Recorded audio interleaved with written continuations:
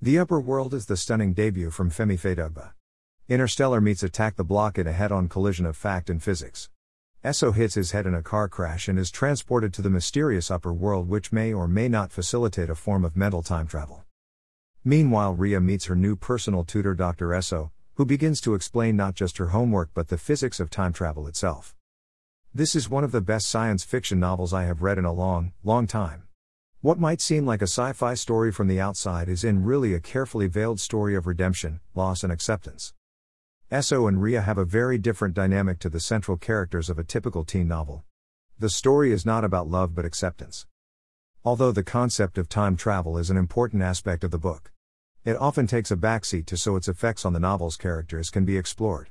With something as high concept as time travel, it can often be difficult to get your head around the mechanics of it. But Fadugba uses modern metaphors and simple language to make the concept accessible for all.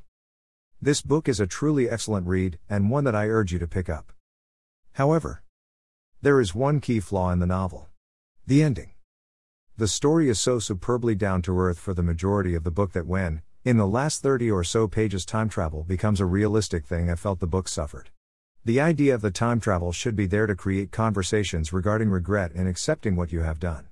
I felt almost cheated when it was revealed to be possible to mentally time travel. It cheapened the emotional core. The story should have ended with the realization that we can't change the past and we should live in the now. The book attempts this by using the Prisoner of Azkaban time travel logic.